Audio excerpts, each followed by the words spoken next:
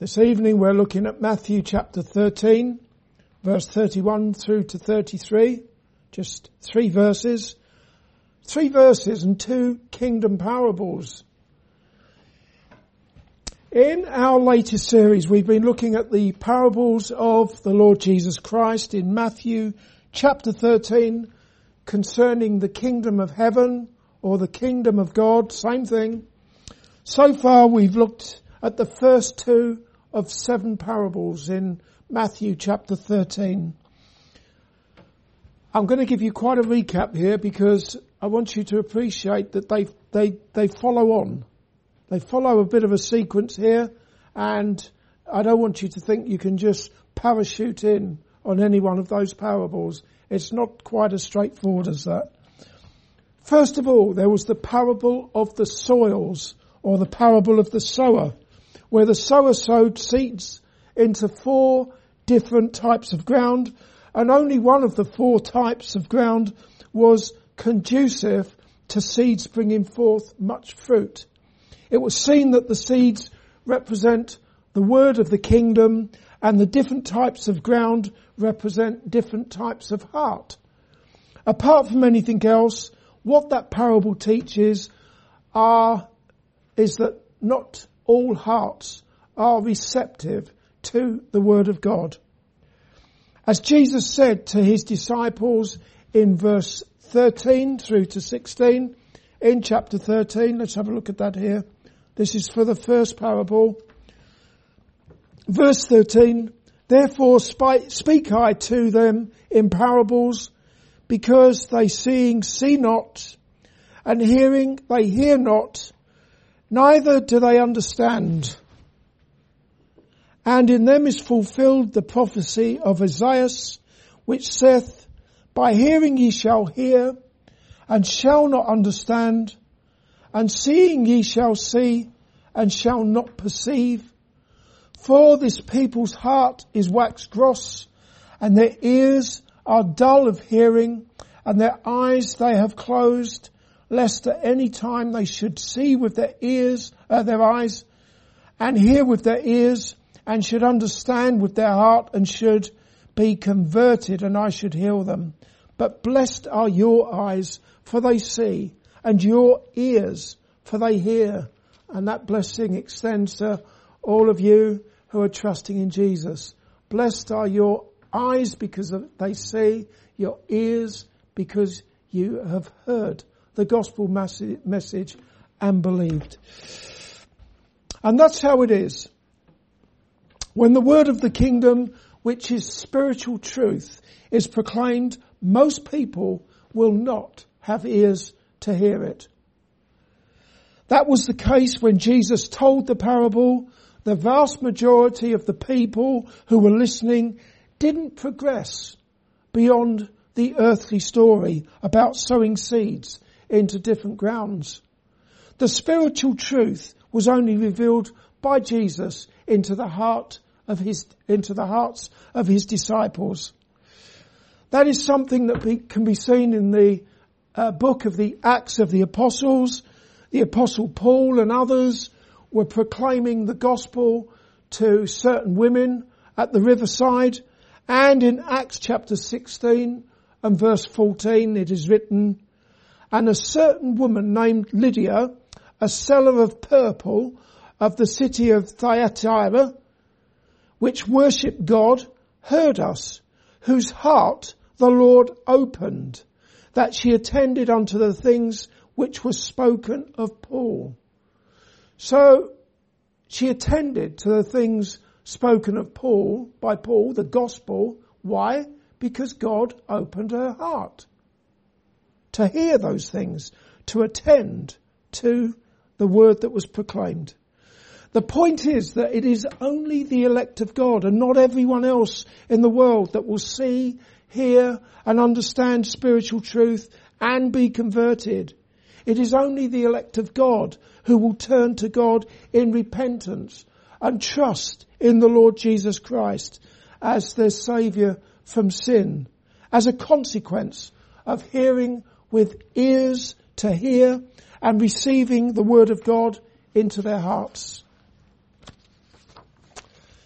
Second came the parable of the wheat and the tares, where a man sowed good seed into his field, but then his enemy sowed tares amongst the wheat.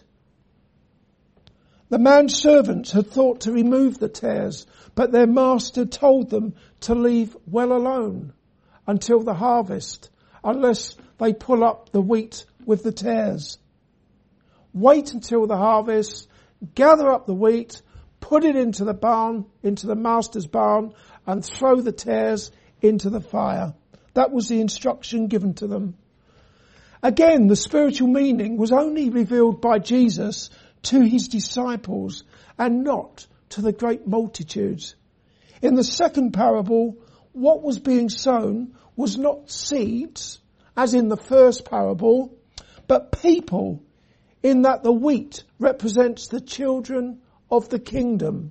That is the elect of God, whose hearts are by the grace of God receptive to the word of the kingdom. So the wheat in the second parable, children of the kingdom of God, or if you're looking at the first parable, the fourth type of ground, the people with hearts that receive the word of the kingdom. The field that they are sown into is the world. That's given to us in Matthew 13 verse 38. The man who sows them into the world is the Son of Man. In other words, the Lord Jesus Christ. As for the tares, they represent the children of the evil one, the children of the devil. Apart from anything else, what the second parable teaches is that there are just two types of people in the world: children of the kingdom of God and children of the evil one. When Jesus comes again in judgment, he will gather to himself his elect, the children of the kingdom. As for the rest, they will be cast into hellfire. That was quite a lengthy recap, but as I say, it was necessary so that you don't consider today's two parables in isolation of anything else. You would be right to assume that they follow on from these first two parables. We should now look at today's passage, chapter 13, verse 31 through to 33.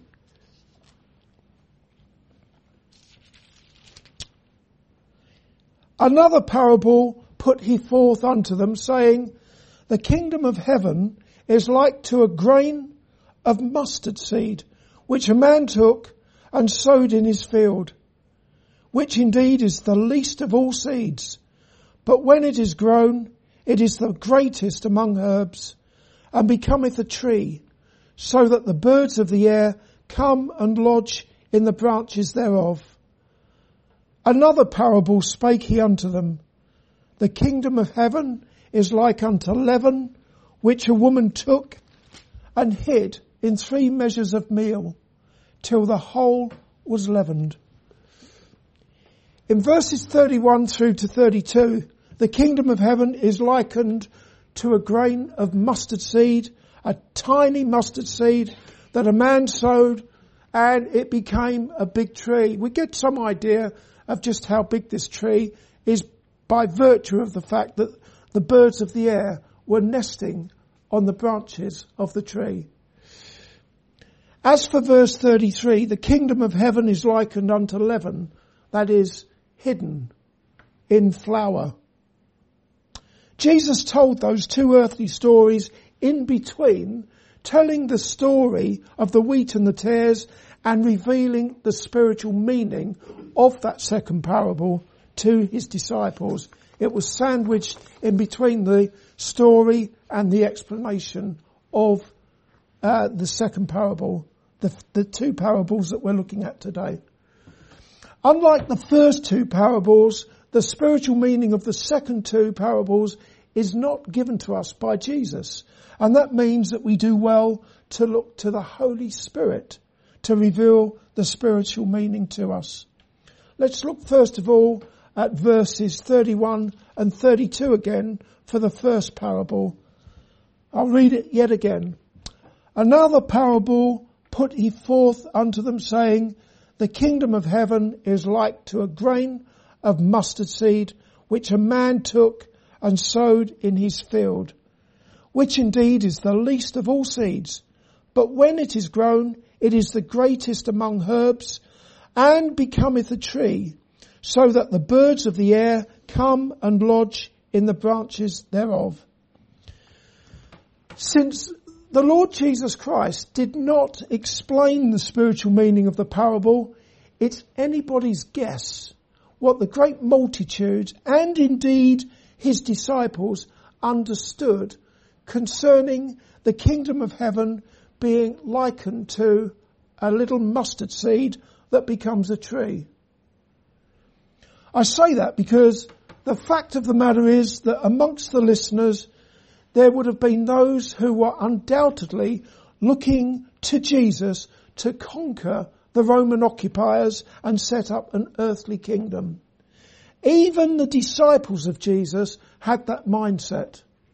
For example, after the resurrection of Jesus from the dead, according to Acts chapter 1 and verse 6, the disciples asked of him, saying, Lord, wilt thou at this time restore again the kingdom to Israel? They still had that hope and that expectation that the kingdom would be restored to Israel.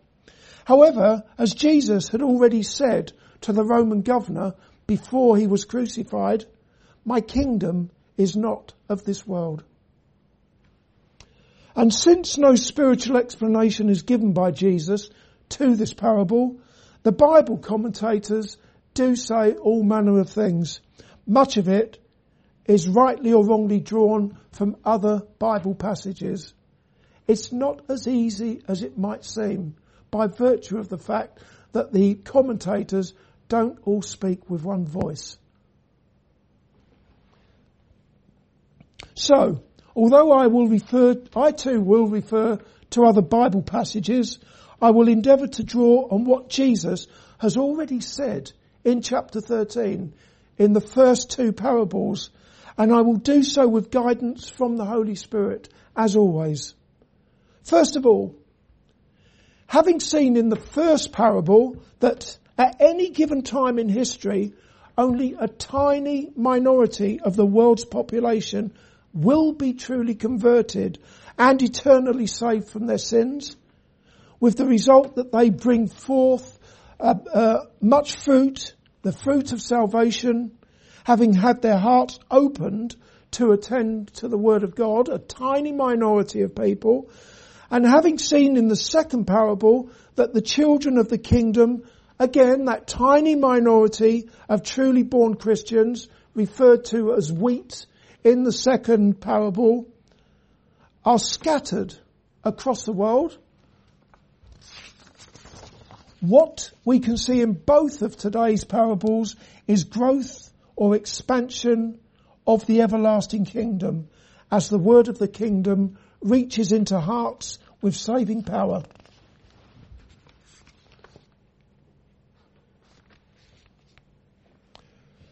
In the first of the two parables, the parable of the mustard seed that is sown into the world by the Son of Man, it sees tremendous growth, so much so that it becomes a tree. As for the birds of the air, now this is where you get some disagreement between the commentators. There are some commentators who have seized upon the fact that in the first parable about the 4 different soils, we looked at this the other week. If you remember, the first type of ground where the seed was cast, it was a pathway. And what happened there? The seed was thrown onto the pathway and the fowls of the air came down and they had dinner, didn't they? They gobbled up all the seeds that were sown. And Jesus says very clearly that that is the evil one. That represents the evil one, the devil, coming down and taking the word of God that is received by that first type of heart. So, the commentators, some of them, they deduce that the birds roosting on the branches of the tree, the mustard tree, must therefore be malevolent or evil. I don't see it that way, especially when the parallel accounts of this parable are examined.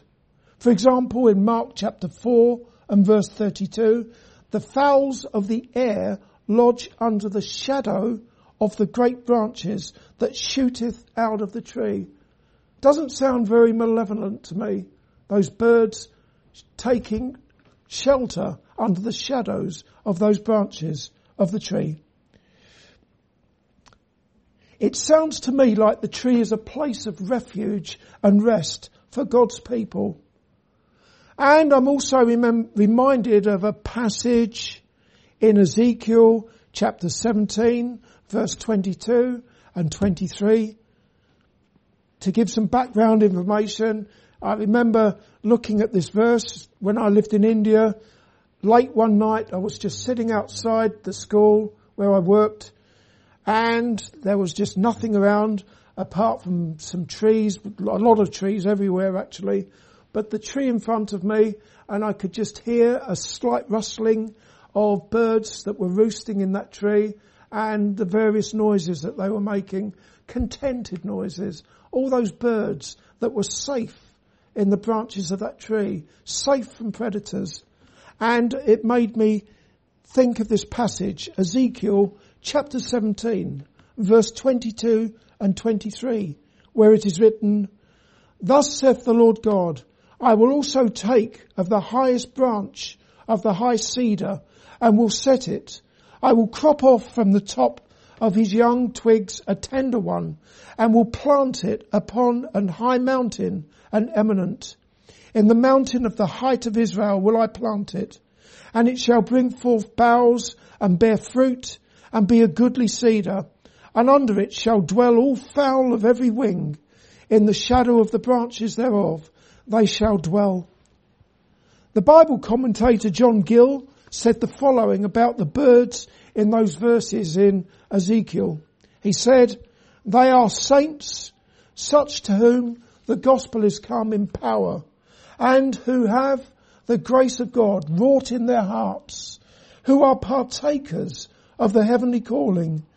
These come where the gospel is preached, and where gracious souls are met together, even in the several gospel churches, where they not only come and go, but where they lodge, abide and continue, under the shadow of the gospel and gospel ordinances, and that with great delight and pleasure, singing songs of praise to God for his electing and redeeming love, and for calling grace, and for all spiritual blessings and gospel privileges." Therefore, Gill saw those birds in Ezekiel as being Christians who meet up and they take refuge in gospel churches, which is all very true. But more than that, their refuge is in the Lord Jesus Christ. That also seems to be the sense of what we have in the parable of the mustard seed, which is a picture of the heavenly kingdom and of its growth. Also, when I look at Matthew chapter 13, verse 32, I should imagine that the birds of the air that come and lodge in the branches of the tree are of every variety when you consider the Apostle John's heavenly vision in the book of Revelation. In chapter 7, verses 9 through to 10, John said, "After this I beheld, and lo, a great multitude, which no man could number, of all nations and kindreds and people and tongues, stood before the throne and before the Lamb, clothed with white robes and palms in their hands, and cried with a loud voice, saying, Salvation to our God, which sitteth upon the throne, and unto the Lamb."